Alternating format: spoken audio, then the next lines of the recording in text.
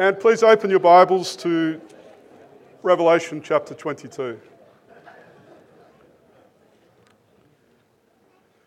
Please open your Bibles to Revelation chapter 22, and we'll be examining this morning verses 12 to 21, the last few paragraphs of Scripture.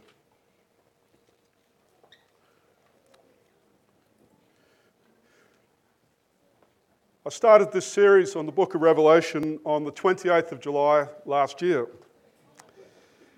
And I think I told you at the time that we would probably be finishing by the end of last year. I didn't know that I'd be finishing this series on my last day here at Cornerstone. Who knows exactly what you and I will be doing in a year's time, or 5 years' time, or 10 years' time? Well, the answer to that question is Jesus Christ, the King of Kings and Lord of Lords. He knows. He knows where you're going to be in a year's time, in 5 years' time, 10 years' time. He knows, and it's not just because he is very clever and is able to work out what is going to happen between now and then. What we've seen in the book of Revelation is that he knows what's happening because he has written it. History is his story. He is King of Kings, Lord of Lords. He's seated on the throne of the universe. He has written the scroll of history, and Jesus Christ is opening that scroll in his own time. He knows your future. He knows the good things that are coming. He knows the trials that are coming. He knows the pains and the struggles that are coming. And in him, all of those things are in fact good. The book of Revelation, as we've seen, was written to suffering Christians.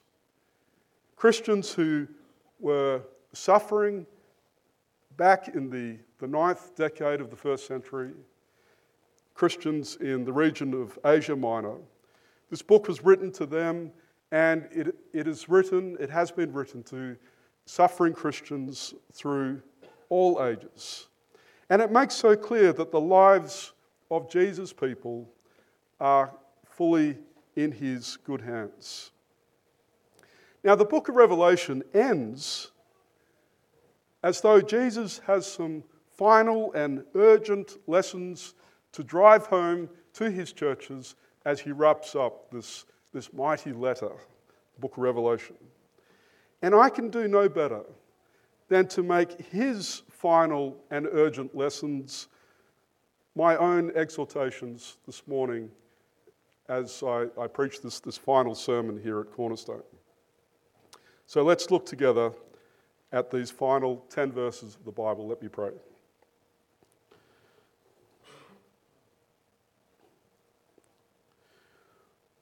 Lord Jesus, we look now to you.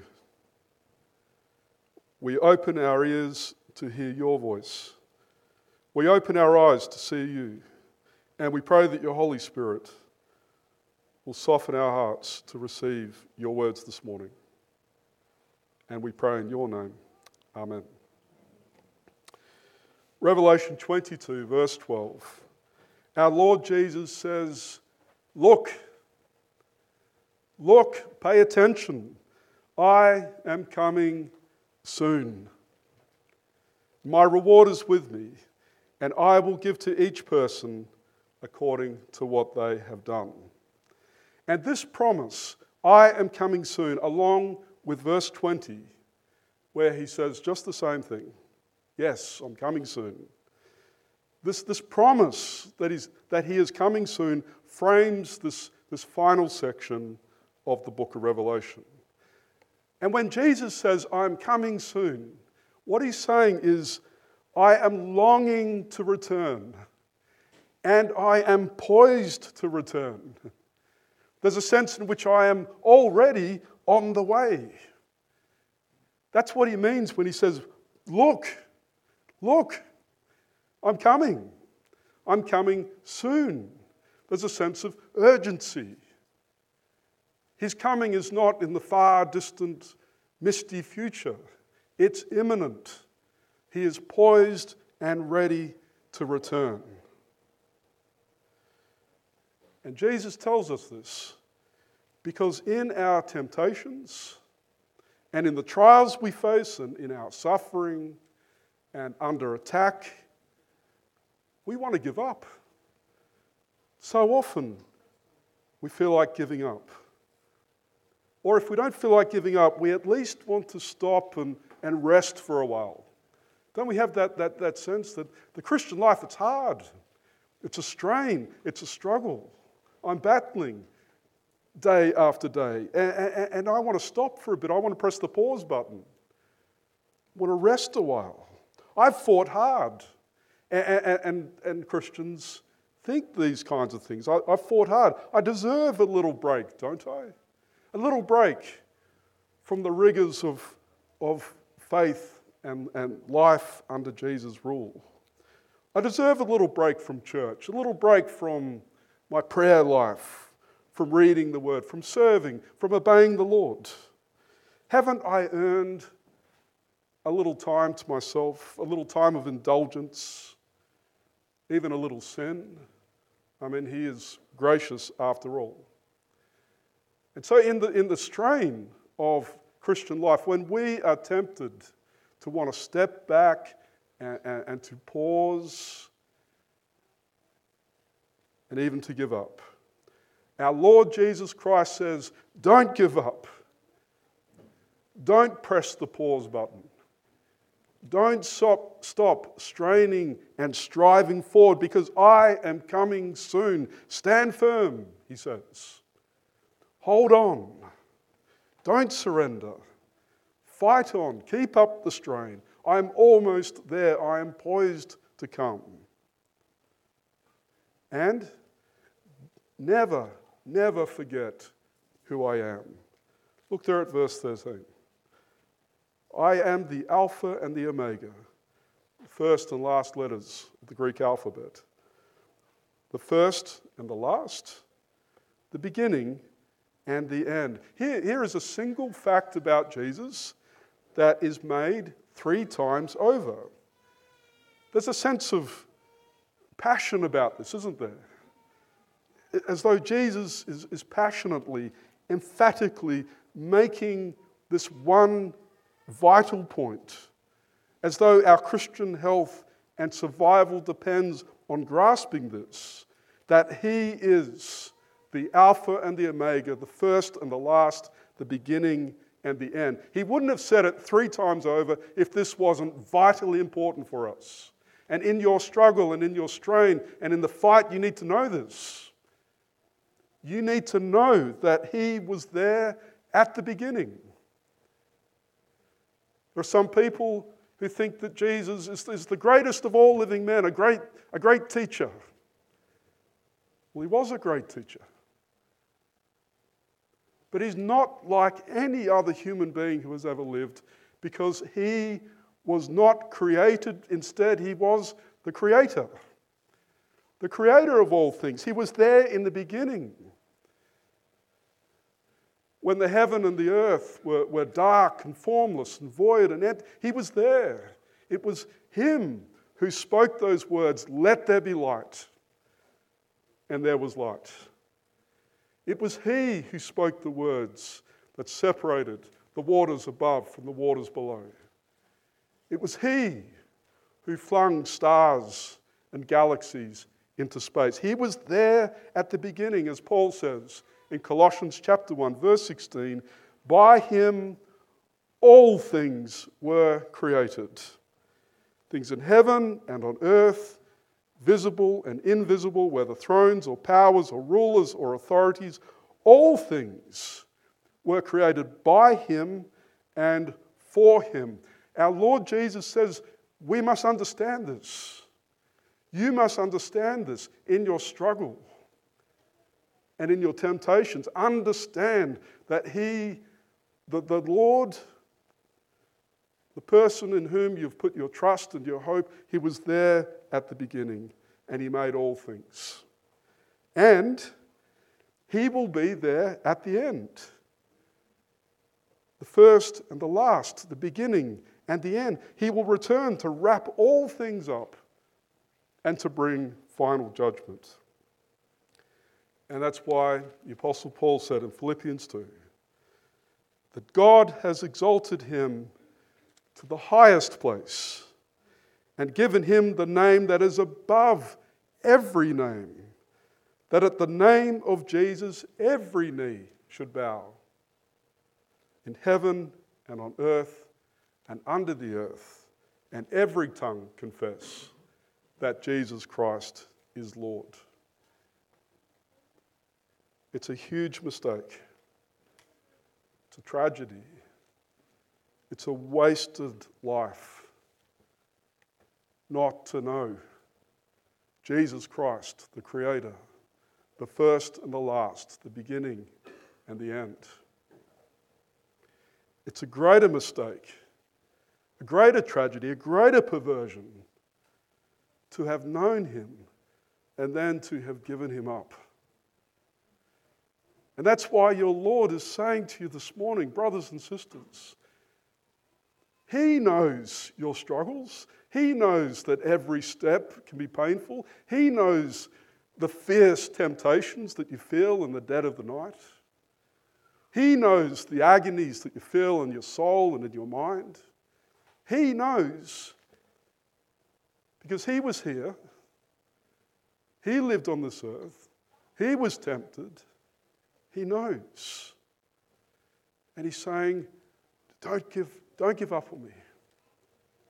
Don't let go of me. I am poised to return. Be back any minute. You should have that real expectancy of my coming. And I am the first and the last, the beginning and the end. I made you. And I will see you on Judgment Day. Don't give up on me. Don't let go of me. Well, just to read those words that our Lord Jesus has spoken so far, just to read them is immediately to see our own weakness, my own heart stained with unfaithfulness and rebellion, selfishness. And it's right at this point when I grasp that Jesus is poised to return and that he's my creator and my Lord and that he will be my judge. It's right at this moment that I see how urgently I need his forgiveness and his cleansing. And that's why he says immediately in verse 14, blessed, happy are those who wash their robes, that they may have the right to the tree of life and may go through the gates into the city. Outside are the dogs, those who practice magic arts, that word referred to those who abuse drugs and other substances, mind-altering substances. We could probably put alcohol abuse in there. The sexually immoral, the Greek word porneia refers to all sexual activity outside of marriage. The murderers, the idolaters, and everyone who loves and practices falsehood. Now, what is Jesus talking about when he talks about our robe? What does the robe symbolize? Well, it represents our moral condition in God's sight. And brothers and sisters, don't you immediately feel that when our Lord says, I'm poised to return and I'm your creator and I will be your judge, don't we immediately see just how filthy and stained that robe is that we wear? Our natural moral condition of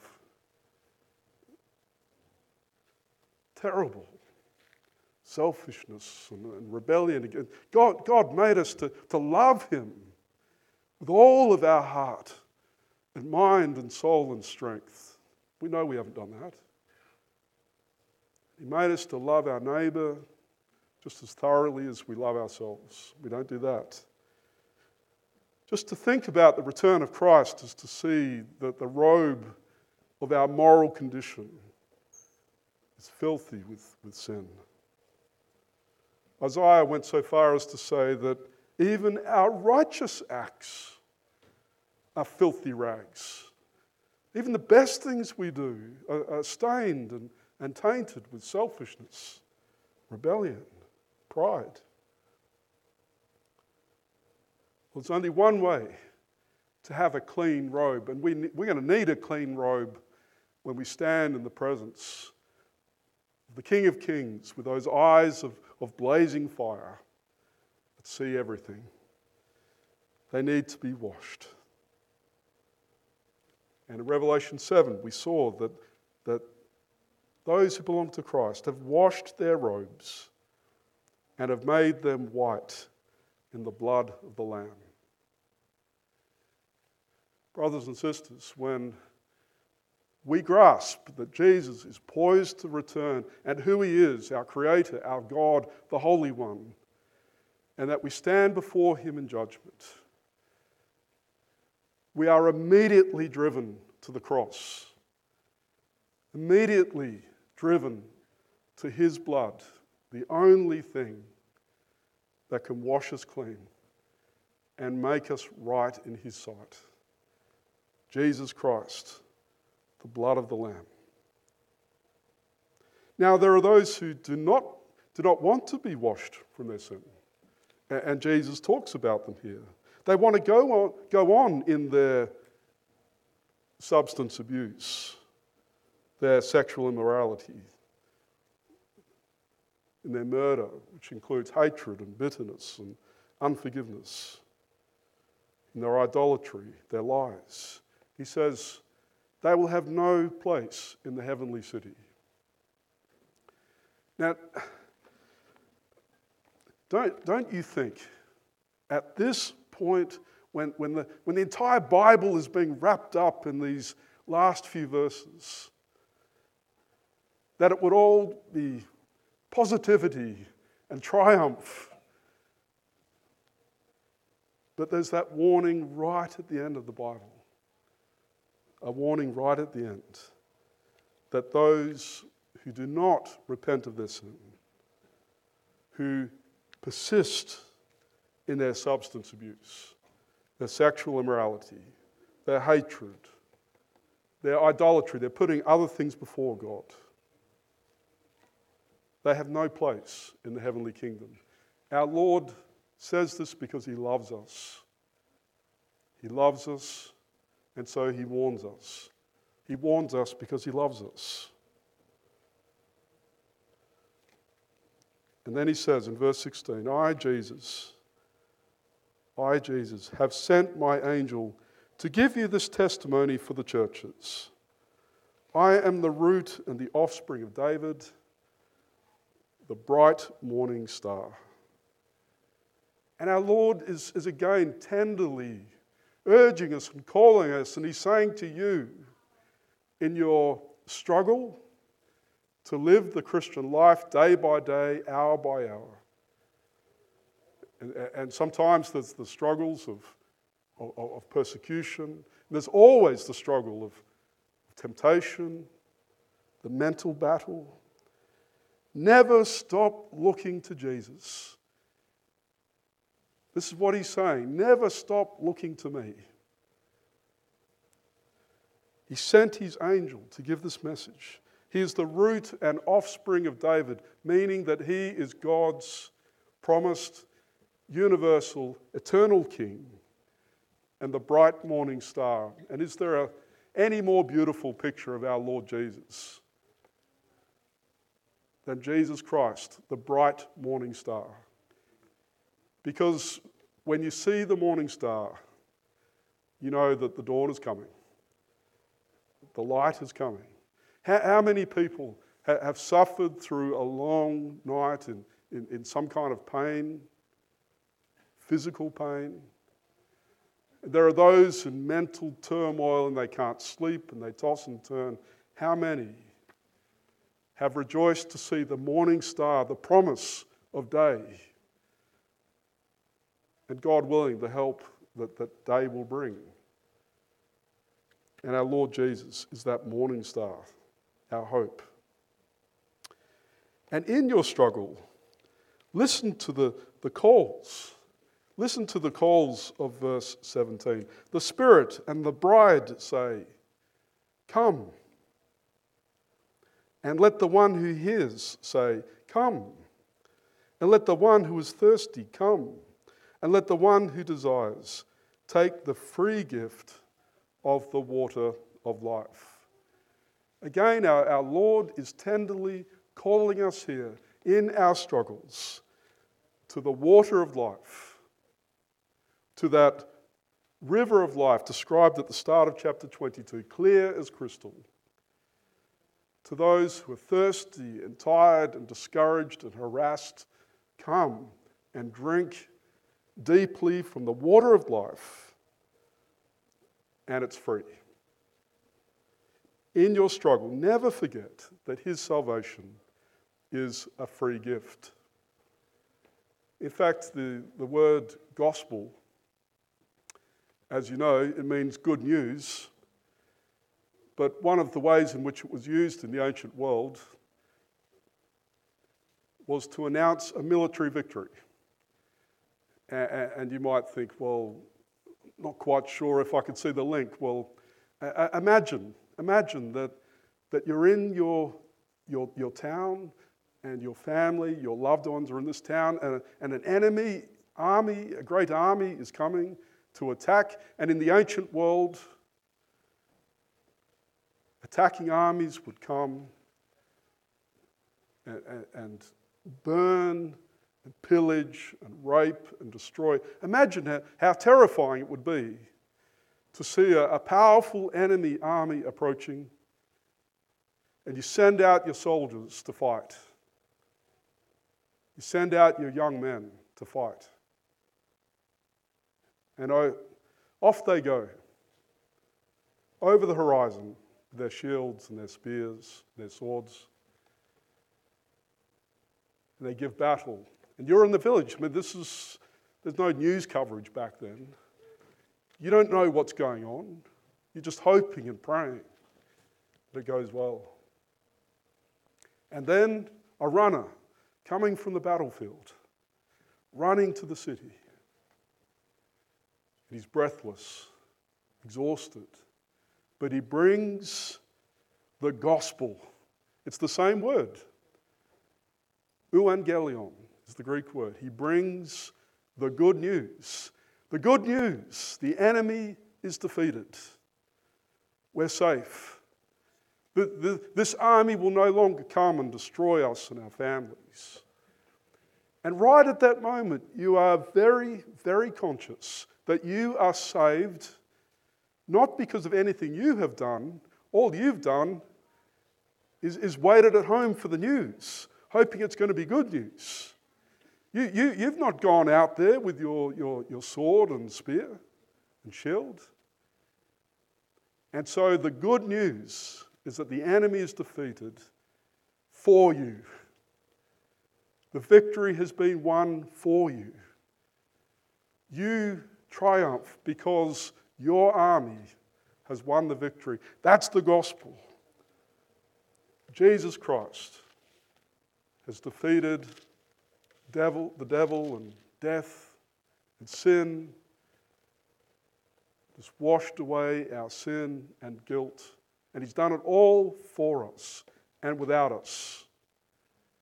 He went to the cross without us, on our behalf.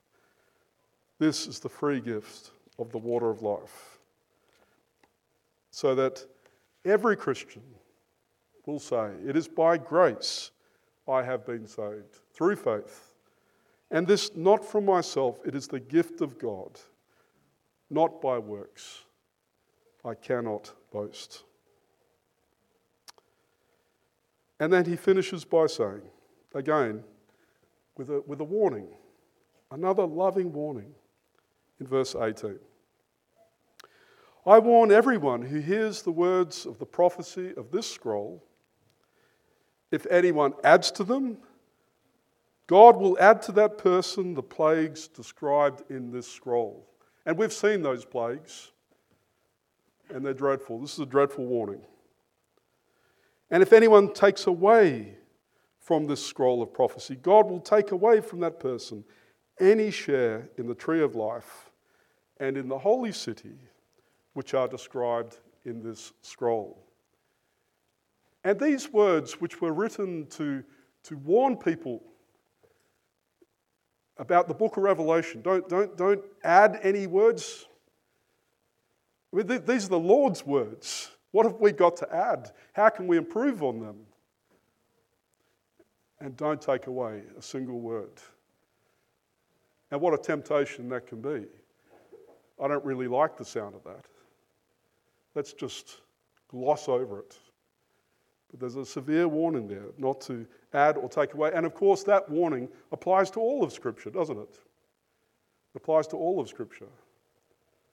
How vital it is that we understand that all Scripture, the Apostle Paul said in 2 Timothy 3:16, all Scripture is God-breathed. Every word has come from the mouth of God.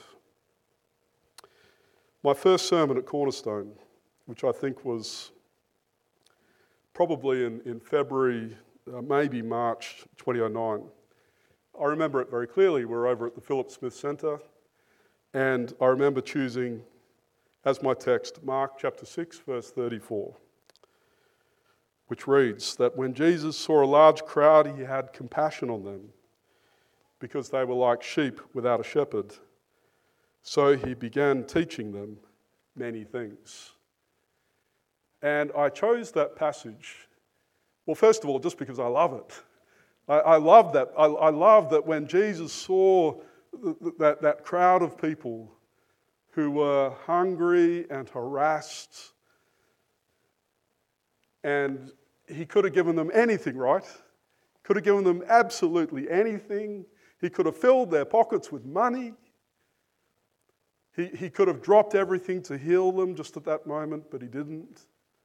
He could have fed them with a great banquet. He did that sometimes, but in this instance, instead of healing, instead of filling their pockets with gold, instead of a banquet, this hungry, needy, harassed group of people, he gave them the one thing they most desperately needed, and he began teaching them many things. I love that. It's the most important thing he could give them. The greatest thing he could give them was to teach them many things. To teach them about who they are and why they were created and the purpose of their life and who God is. And about our sin and our rebellion and our need for salvation. And how God, in His grace, has sent His Son to die for us so that we can be set free from our sin. He taught them many things. It's the most loving thing He could have done. It was the greatest gift. And so I chose that passage because I love it. And I chose it because I wanted Cornerstone to know that would be my pole star. That I would make that the absolute centre and heart of all I did here.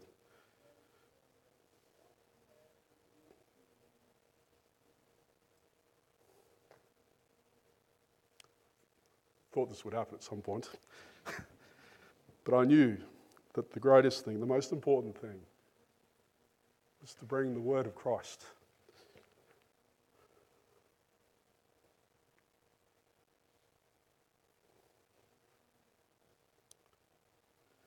And you demanded that from me. For 12 years, you demanded that from me. And I thank you for that. And for 12 years, you prayed that I would bring the word of Christ. And for 12 years, you supported me so I could do that. And you gave me what I needed so that I could focus my time and energy on teaching the word of Christ, and I thank you for that. Sorry. And what I'm asking now is that you do exactly the same for your new pastor. And I'm praying for a much more godly man. And I'm praying that you will have a pastor who will be committed to the same thing, to teaching you many things from God's word. And demand that of him as you did for me. And pray for him as you did for me. And give him the time and resources to do that as you did for me. There's no greater thing than to bring the words of life, the words of Jesus Christ. He who testifies to these things says, "Yes, I am coming soon." Amen. Yes. Come, Lord Jesus. Do we want that? Amen. Do we want that?